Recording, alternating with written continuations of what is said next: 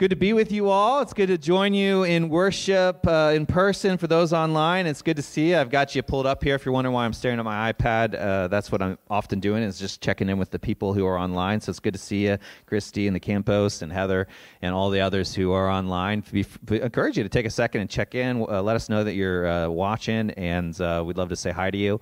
For everyone in line inside, it's good to have you here as well. Excited for today. Couple of announcements before we do that, though. Let's dismiss our kids for City Kids. So Garrett's in the back here, and if you're heading out for City Kids, you can do that now and go have some fun. And before our, so we're in part 3 of an interesting series. A lot of times our series are week after week, but this one there's breaks in between because we're actually doing discussion groups and homework, just like a seminary level class. So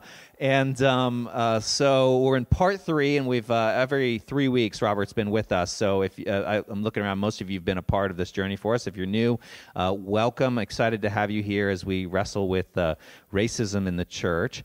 A couple announcements before I pass the mic over to Robert, metaphorically. First off, if you're interested in giving, you can do that online, centralcity.co/give. I just want to remind you of that. We also have a Dropbox. There should be, in your pew or in one next to you, a little Connect card if you're interested in connecting with us. You can do it online. Go to centralcity.co/connect.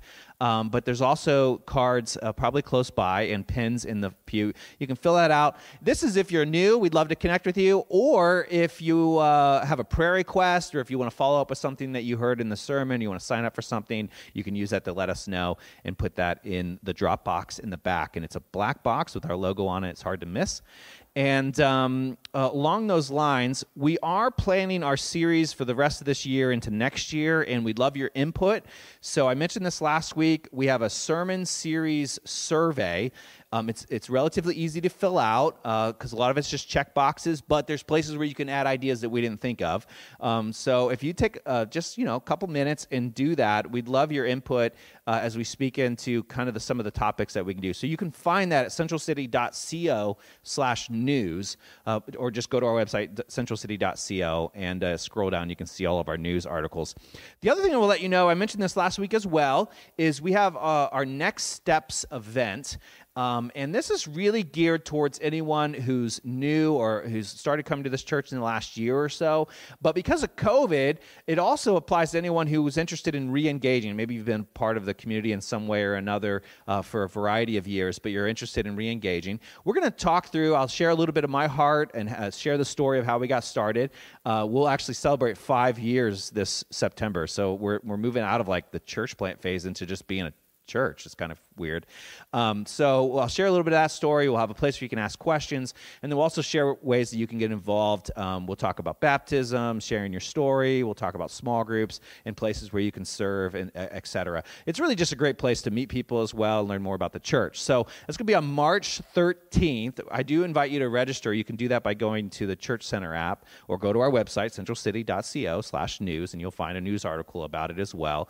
You can register. There'll be childcare provided, and I think the COVID rates are moving in such a direction that we're hoping to have lunch as well. So it's not a guarantee yet. I'm still confirming that, but I think we'll probably hopefully be able to do some food. So it'll be after church on the 13th, and I encourage you to sign up for that. It's going to be a good time together. There was something else I wanted to tell you all, and I don't remember what it was.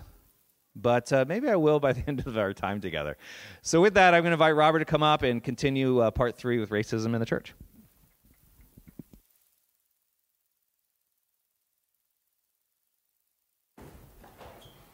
Well, good morning.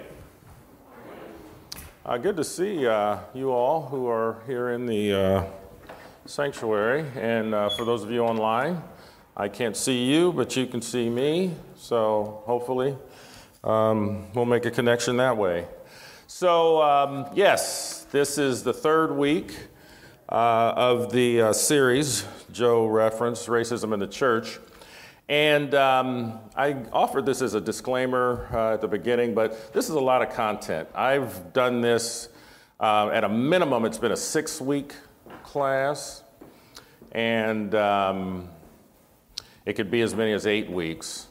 And so I'm trying to introduce a little content on these Sunday mornings and give you at least the big chunks of information that convey the main points or themes that I'm trying to address. And then for those of you who are participating in the interim weeks in the discussions and the homework, kind of tease those things out a little bit. I want to announce that this Wednesday evening, the 23rd at 6:30, I will just have a Q&A, kind of open discussion. And we can talk about the content in a little bit more detail, answer some questions, things I may not have addressed or things that you'd like to see unpacked a little bit more. We'll try to do that on Wednesday evening for about an hour and a half. So please feel free to join that. Go ahead and get the slide going. Yeah, the Zoom link's in an email. I think it's gone out maybe on the Facebook page and all that too. I want to do a little bit of a review, and I want to emphasize one of the things that I tried to address the last time we were together.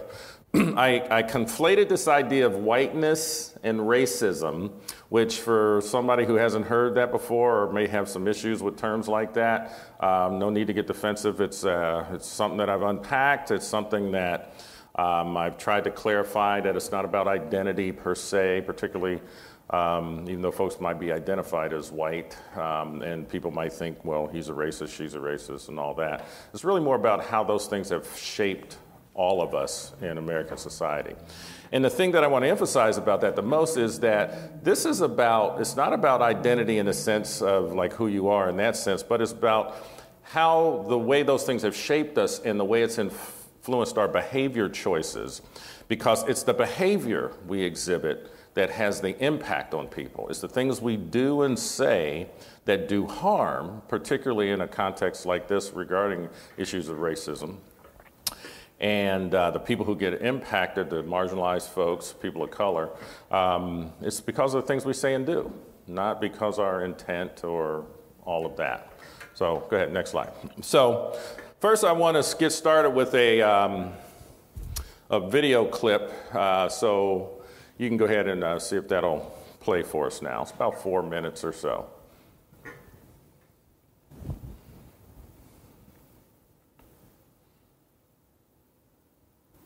Uh-oh.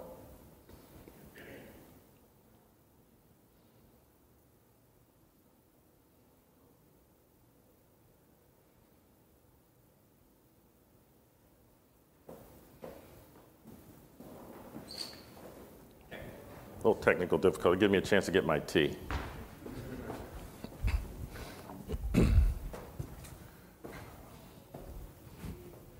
So Seth and Chris, as Christians, can you talk about now how, from a theological perspective, how racism should be dealt with? Within America, race, I argue, is deeply embedded within the structures of American Christianity, the way we practice it. Race was used to justify the beginnings of colonialism and the beginnings of slavery, right? You have colonists, Christopher Columbus among them, make the claims that indigenous people, Africans, the way in which they lived and performed their humanity wasn't Christian. It wasn't this white European notion of humanity. Therefore, these people are less than, right? They are less than human. They're not human, and they're something closer to an animal, right? This is why we see the language of the animal still being used with regards to people of color. This is why we have a president that says these are the animals of this particular kind of gang, right? That uses that language, and people know what they're talking about because it harkens back to chattel slavery, where you have the animalization of black folk, of using them as chattel labor, right? And so we can't escape the fact that Christianity was a part of the reason why the original colonists made this argument, right? That they're saying, well, they don't practice Christianity, and in this sense, they don't bear the Imago Dei, even though that's inconsistent with the gospel. And I think fundamentally, from a theological perspective, this is at the core of racism, is that we see others, some folks in dominant culture see others as not human, as not really bearing the image of God in them, right? Because the image of God has been conflated, right? The way it's been structured from colonialism is that the image of God, it models white, male, heterosexual norms. This is the image of God that was created, right? This elevation of white maleness that at the same time lowers anything else. And so in our aspiration as people to be seen as human, as people to be seen as human, all too often we find ourselves performing whiteness, performing the kind of behaviors we think will allow the dominant culture to see us as human because we've conflated human with whiteness. And so from theologically what we need to do is really begin to unpack and reconstruct a new theological anthropology, right? What we believe the God-human relationship is. What does it fundamentally mean to be human from a Christian perspective, right? How has God fashioned us to be in existence? And so what I do is I argue for kind of a three kind of pronged approach where I talk about the image of God, I talk about the mission of God and imitating Christ, right? And so in this sense, we all have to reflect the fact that the mission of God is to care for creation, and that includes caring for other people. How we go about doing that is beginning to recognize that we all bear the image of God, right? And that image of God is rooted in love. So our relationships and care should be rooted in love. And from a praxis-oriented perspective, we should imitate Christ in the ways in which we love each other, right? This solidaristic life praxis of Jesus is what one theologian calls it, Sean Copeland. And I think by modeling that kind of new way of seeing each other as human, we can begin to address the historical legacies of, again, a theologically justified racism. But until churches begin to wrestle with how we've defined what it means to be human and what that God-human encounter requires of us, we're going to be replicating and repeating the same kind of theological justification that allowed Christians to exploit humans and quite honestly exploit creation for the last 500 or 600 years. Okay, next slide. So that's a lot of words and a few terms that you may not have heard before, but essentially what he's saying is this is a byproduct of colonialism. And for those of you who haven't been in touch with some of the previous content that we've discussed, when Europe colonized the world, there was no such thing as race in the constructs that we have now come accustomed to, but there was a thing as was essentially European supremacy. And so that's what they took with them around the world and subsequently assumed sovereignty, a sense of divine sovereignty over the land, its resources, and the indigenous folks that they encounter. Well, so you fast forward in all this, and we get to the church. Now, the church has existed, obviously, going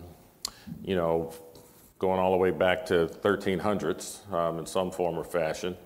But on this continent, the church existed. I mean, there were, denominational churches, the United Methodist Church, for example. Was a church that had been around for quite a while. And it just so happens that the beginnings or the origins of the black church, as we now call it, stem from the racism and racial sin of the United Methodist Church back in 1787. So some of you may have heard of Richard Allen and Absalom Jones, a couple of African-American pastors.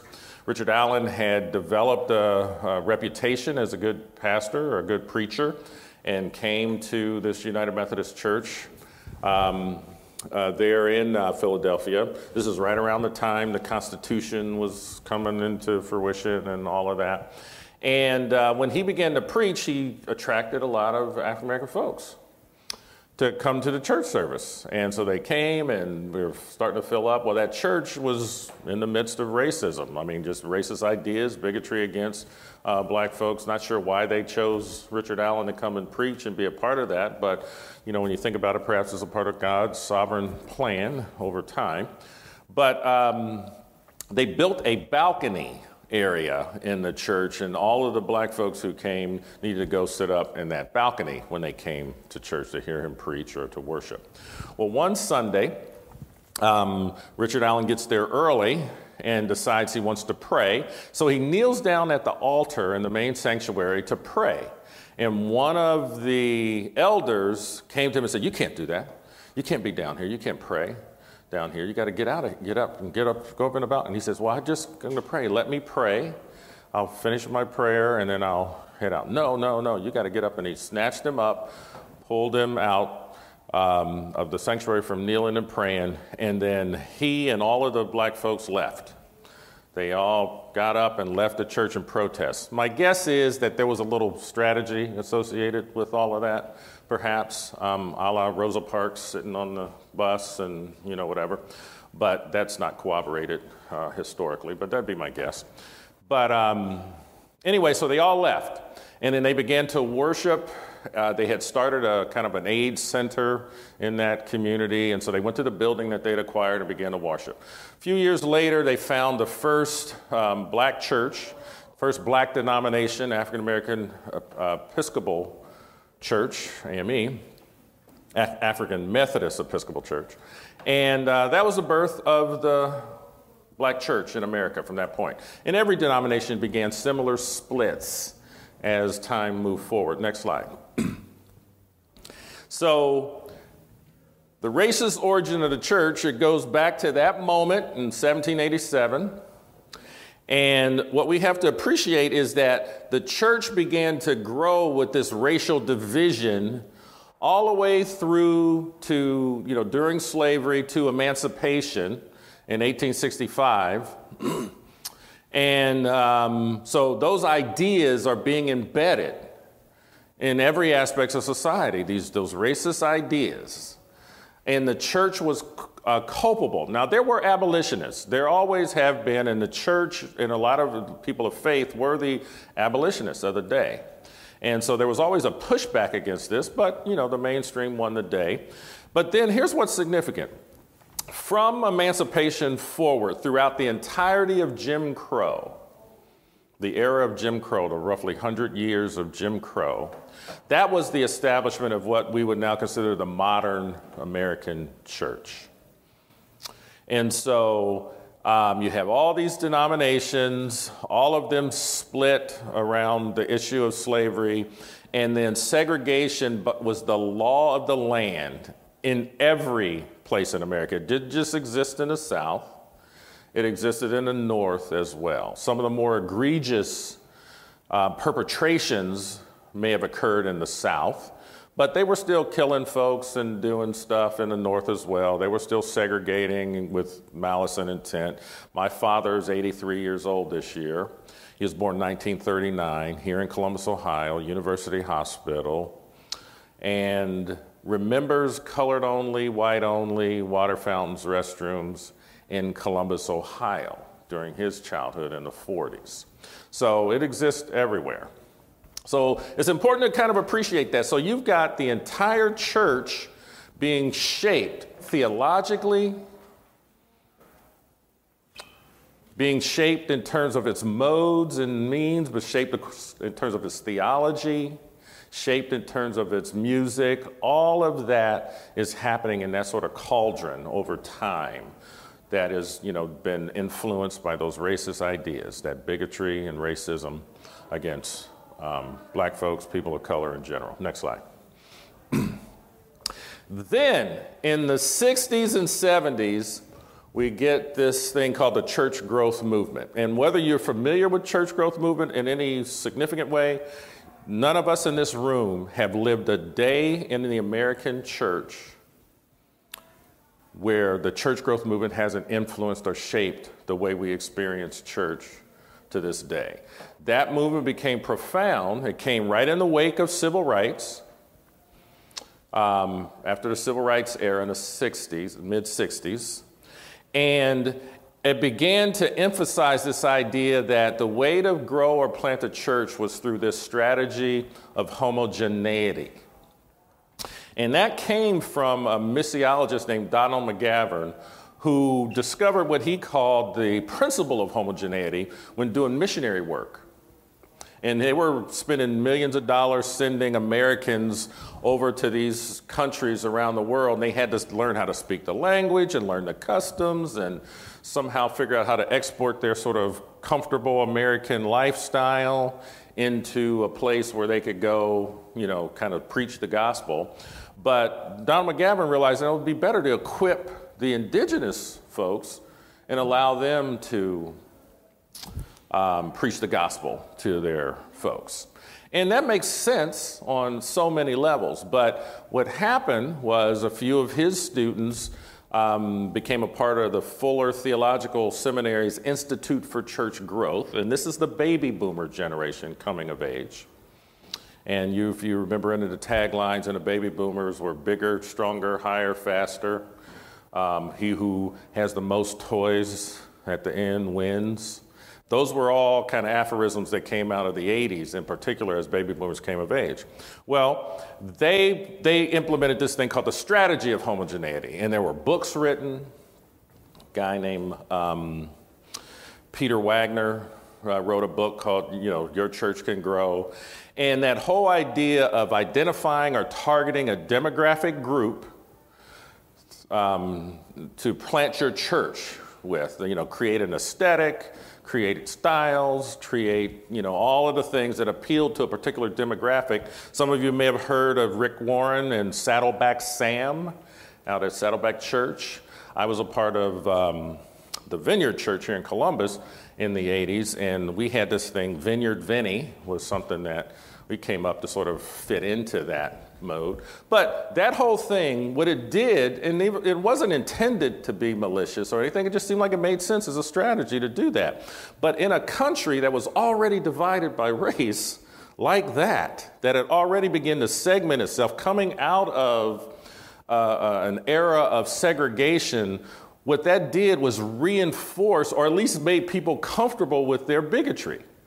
Comfortable with the idea, well, I don't have to go to church with other people. They can have their church, they can have their church, they can do their music, they can do their thing, we can have ours. And it just reinforced that.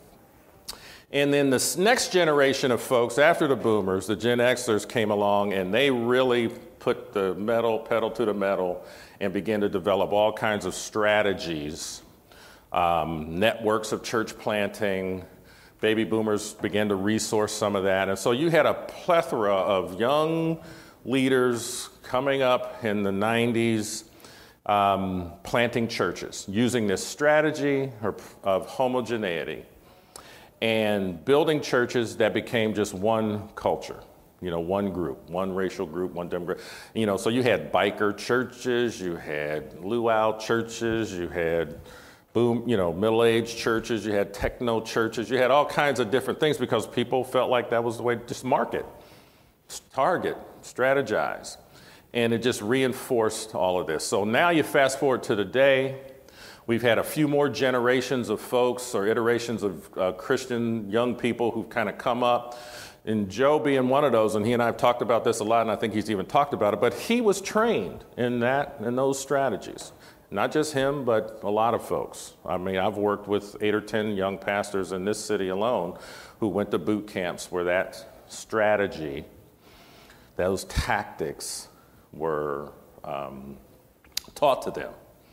And they all got 4, 5, 6 years into their plants and threw their hands up, and particularly in a moment like now, and we're just this all-white church, or we're just, we want to have more diversity, but why can't we, or why don't we? We invite people, why don't they come? What's going on?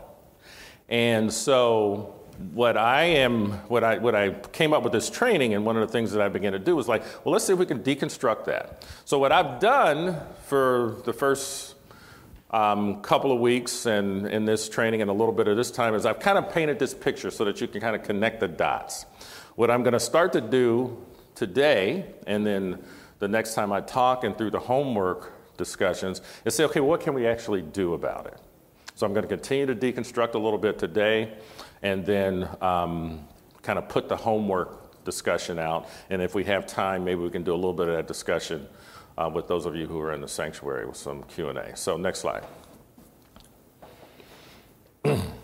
So here again is that timeline. I love these. I have another metaphor, iceberg, that you'll see a little bit later, but go ahead and hit click and all of that should populate.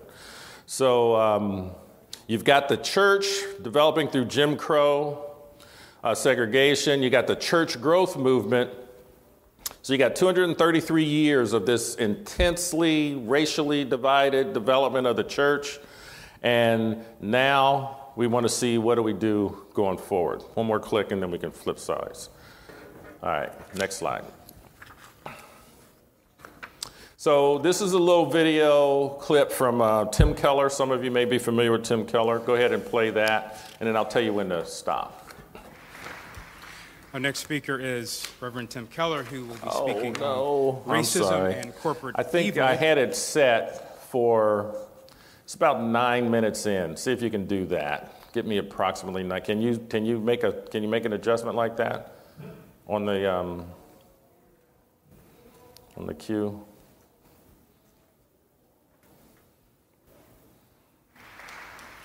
Our next speaker is Reverend Tim Keller, who will be speaking.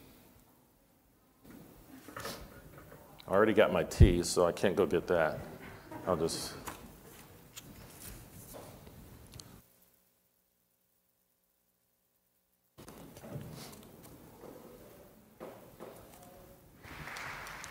Our next, Reverend Tim Keller, who will be speaking on... Well, this is right in that 9-minute range, yeah, somewhere approximately 9 minutes in. The Bible says about you and your culture, but what the Bible says about you and the human race.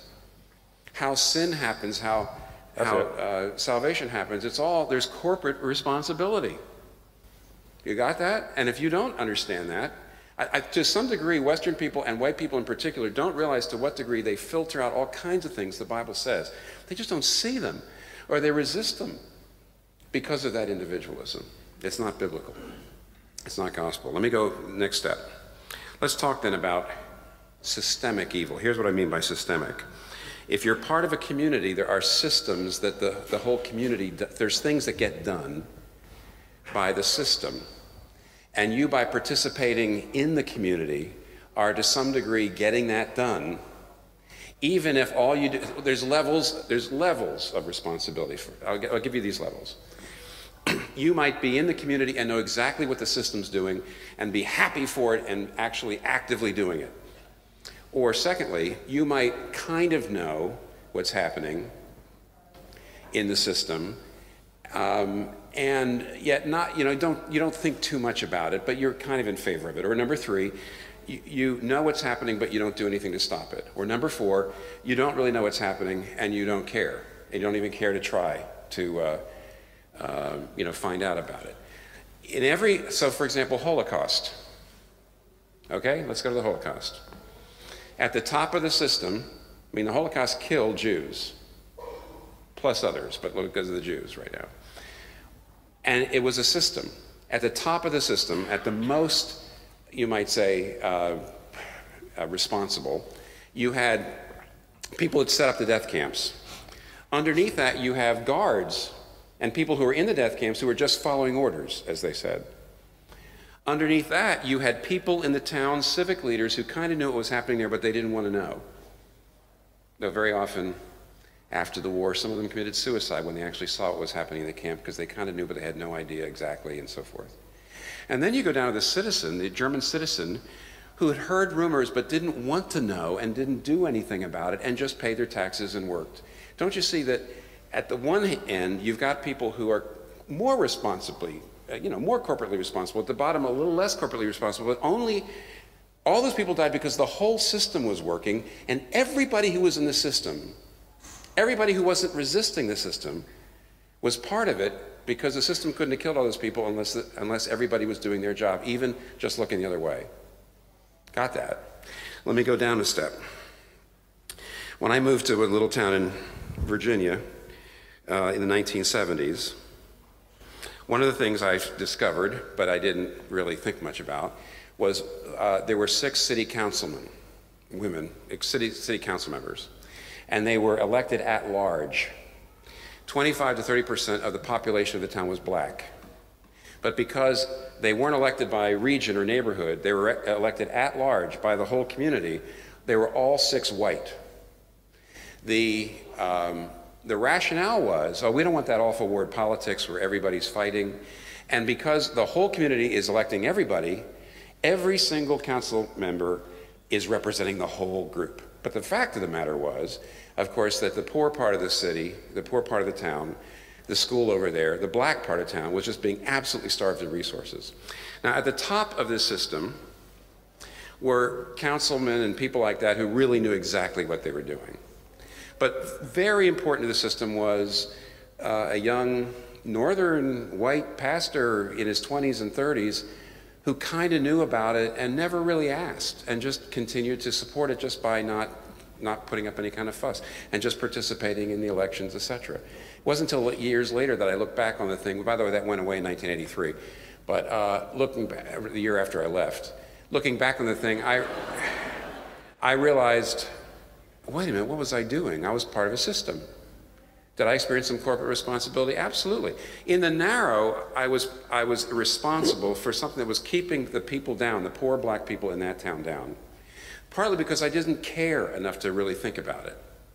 In the broad, by being a white man in the South in the 1970s, and I actually had an elder in my church whose father had fought in the Civil War. You can figure that out. It actually happened.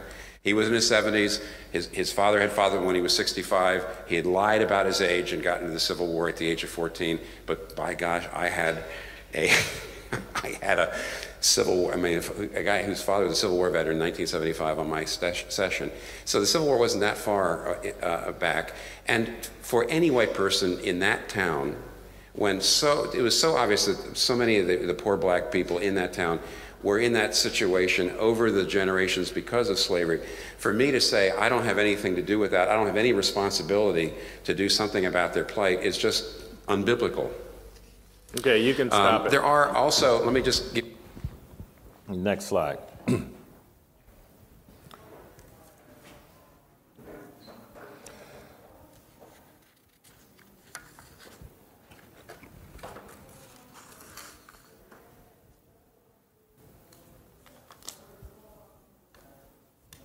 Okay, here's that iceberg metaphor that I was referring to. We all know about icebergs, and what's the distinctive about icebergs is most of it's underneath the surface.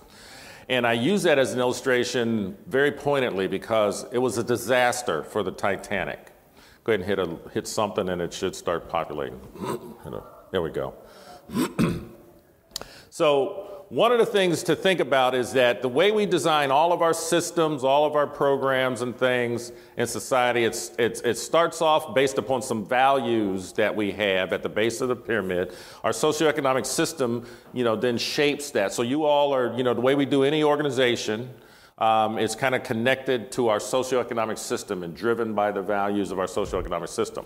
We then design our policies and procedures and different things based upon that, a socioeconomic system. Then we develop our programs and services. Then we staff those programs and services and deliver them to the community. And when you think about ministry programs that are tended to serve the poor in some respects, look at where you got the racial and ethnic minorities, particularly those living in poverty. We got these ministry services that we've developed that are supposed to be helping, but at closer examination with more interrogation, you realize that they end up perpetuating the problem much more than helping it. And that's a whole nother class for a whole nother time that I teach about. But just keep that image in mind. Next slide. So here's the way that works.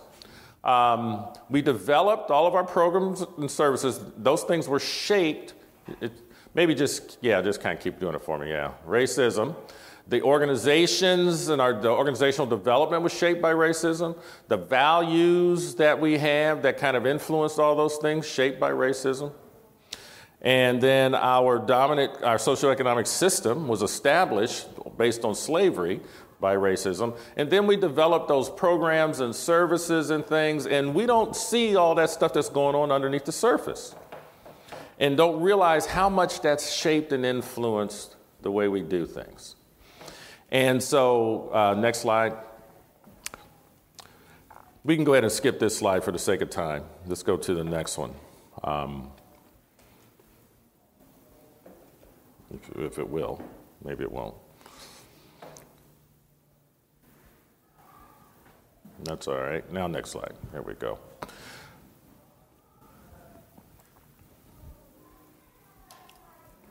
So in our culture, you've heard the term dominant culture before. So we have our American culture, we have a dominant set of values. And as I've tried to connect the dots, those values have been shaped by racism. They started with the biases and assumptions of the white men who established this country and its socioeconomic system. Those biases and assumptions were more about leveraging their power and control over the land and its resources. If you recall, particularly those of you who did the homework, women didn't have the right to vote till 144 years after the country was established, and men had to give them that vote. Because men had to control. That's the way hegemony works in any kind of social context.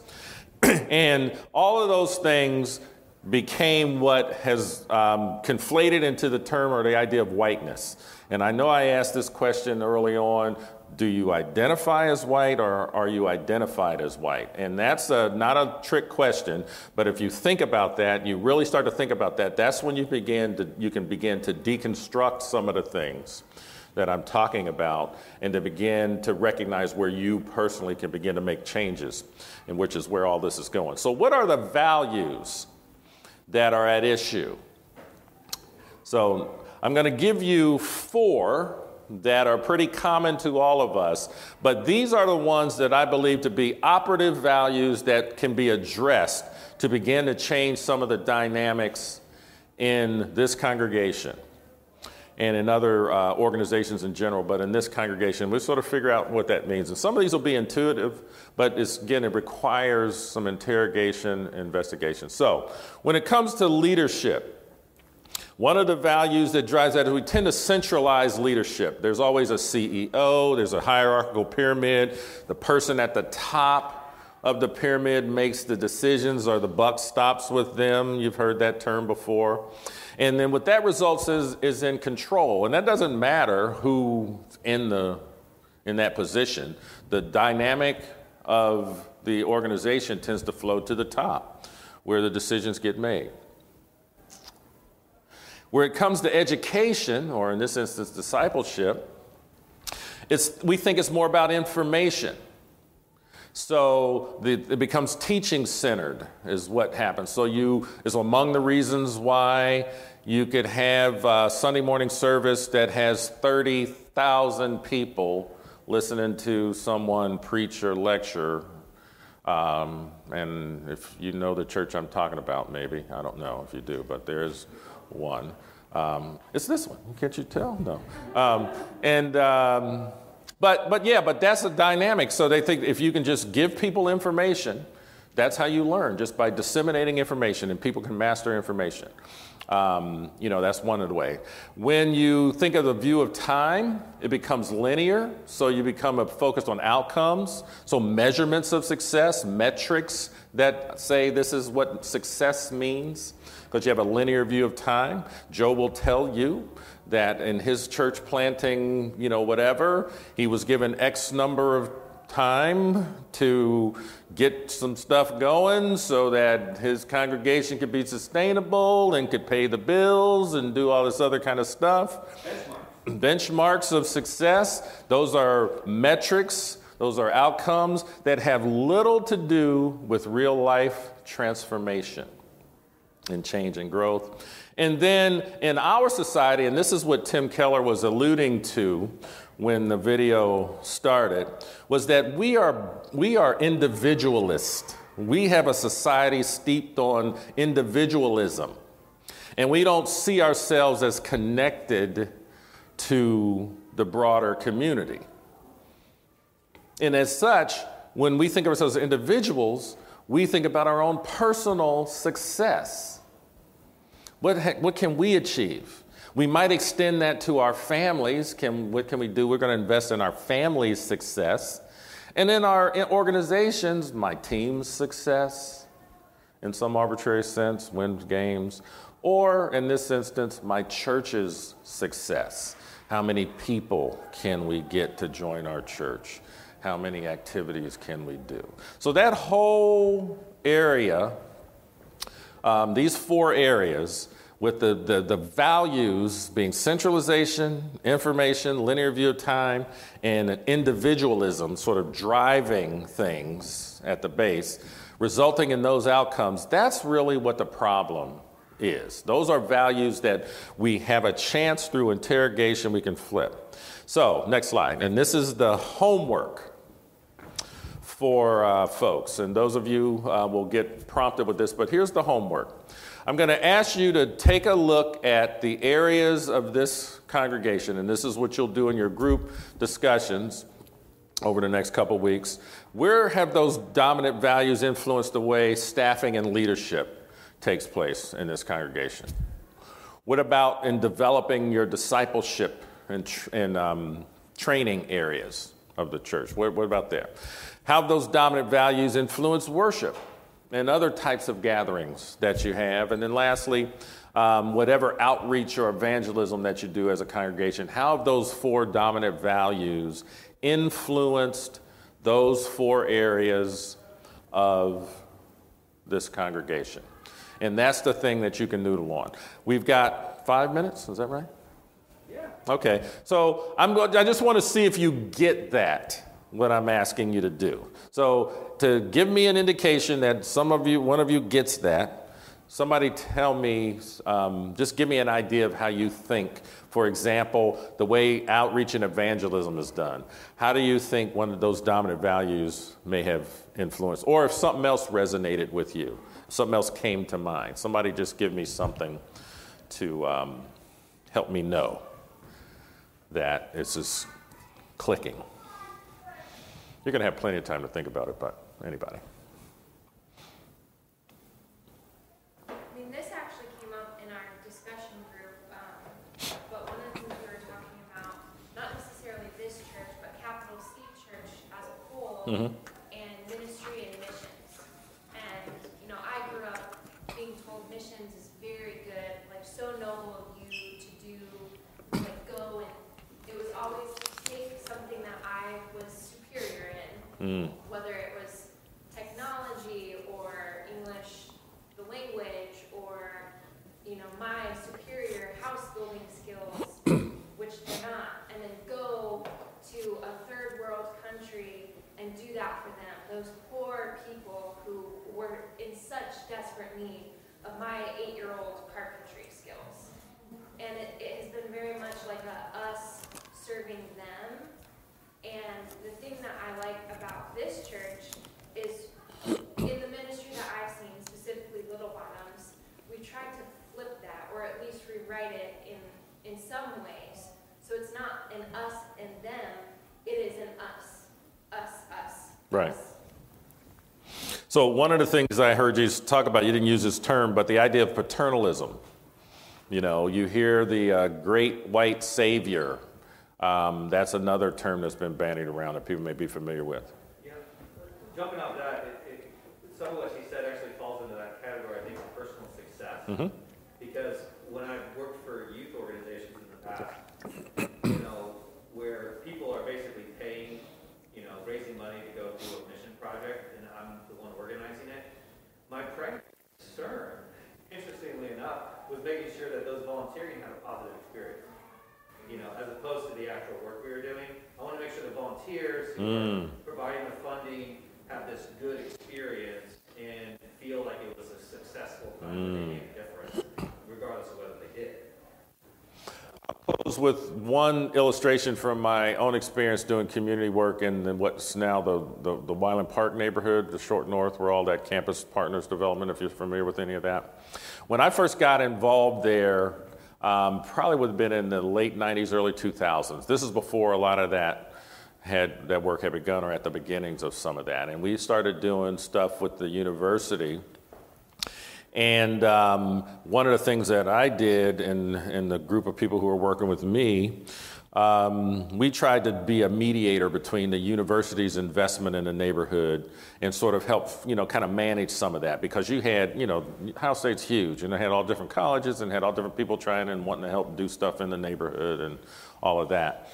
Well, the people in the neighborhood were kind of tired of that, because people, one group would knock on their door and say, hey, can we help do this, or can we do that, or whatever?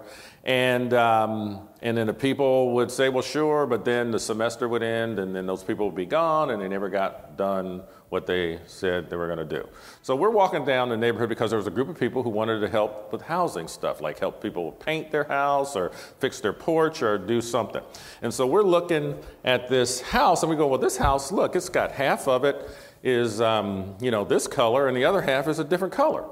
Well, maybe we can help fix that, or we can do something about that. So we knock on the door, and the woman answers the door and says, what do you want? And I said, well, we're here to help. We want to help people, we want to help people. Maybe we can help with the house or help you do some things, or maybe we can help paint the house. He says, well, I hope you can, because the last group of Ohio student people, that's what they did. They just finished half the house, and then they left.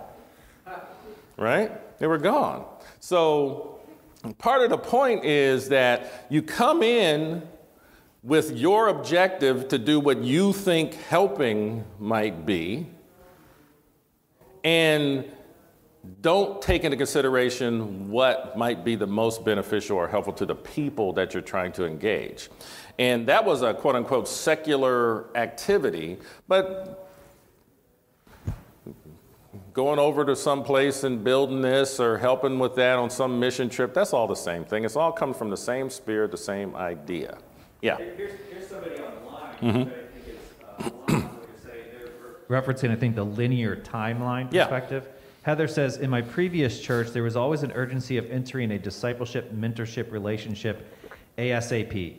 So there was a sense that timing was very important and that you had to herd people along an assembly line of ministry milestones. Right. And I would add to that and say, for my training, oftentimes discipleship is presented as a pipeline of specific events in a specific order. And outside of my context, I had someone attend a church I was pastoring and say they left the previous church because in order to become a member, they had to identify a particular date on the calendar that they had a conversion experience. Like this was the moment, and then here are the things that happen afterwards, as if it's like check boxes. And they just I just kind of slowly grew into Christ. It was more organic. There wasn't a specific day. Right. And they couldn't become a member unless they put down a date. Yeah. Well, what you'll see as we go forward, because I'm going to offer, the next time we're together, I'm going to offer some alternative values for those same 4 areas for you to consider as the way you can begin to make the changes and apply those values and perspectives. One of the words or one of the terms is organic. When we talk about that in terms of that view of time. So anyway, I want to close on that in terms of our time because we're running out of time. But if you are a part of the group already, then that'll be your homework assignment, and I'll prompt you via the email. For those of you who aren't a part of the group and you just want to think about that from your own perspective, take some time and do that, and feel free to hit Joe up with some thoughts or get a hold of me with some thoughts, and you can add your voice to that discussion as well. Thank you all. Appreciate the time this Sunday, and I'll see you in a few weeks.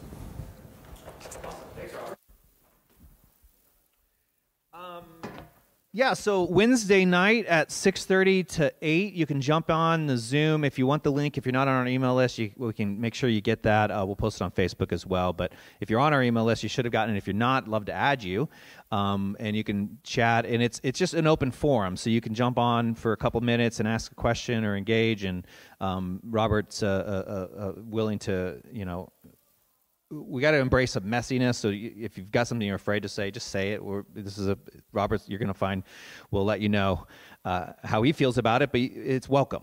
The other thing, which I was going to say earlier, and I said I couldn't remember, we are looking for someone to share their testimony next week, and I'm curious if there's anyone here, online or in person, that'd be willing to do it.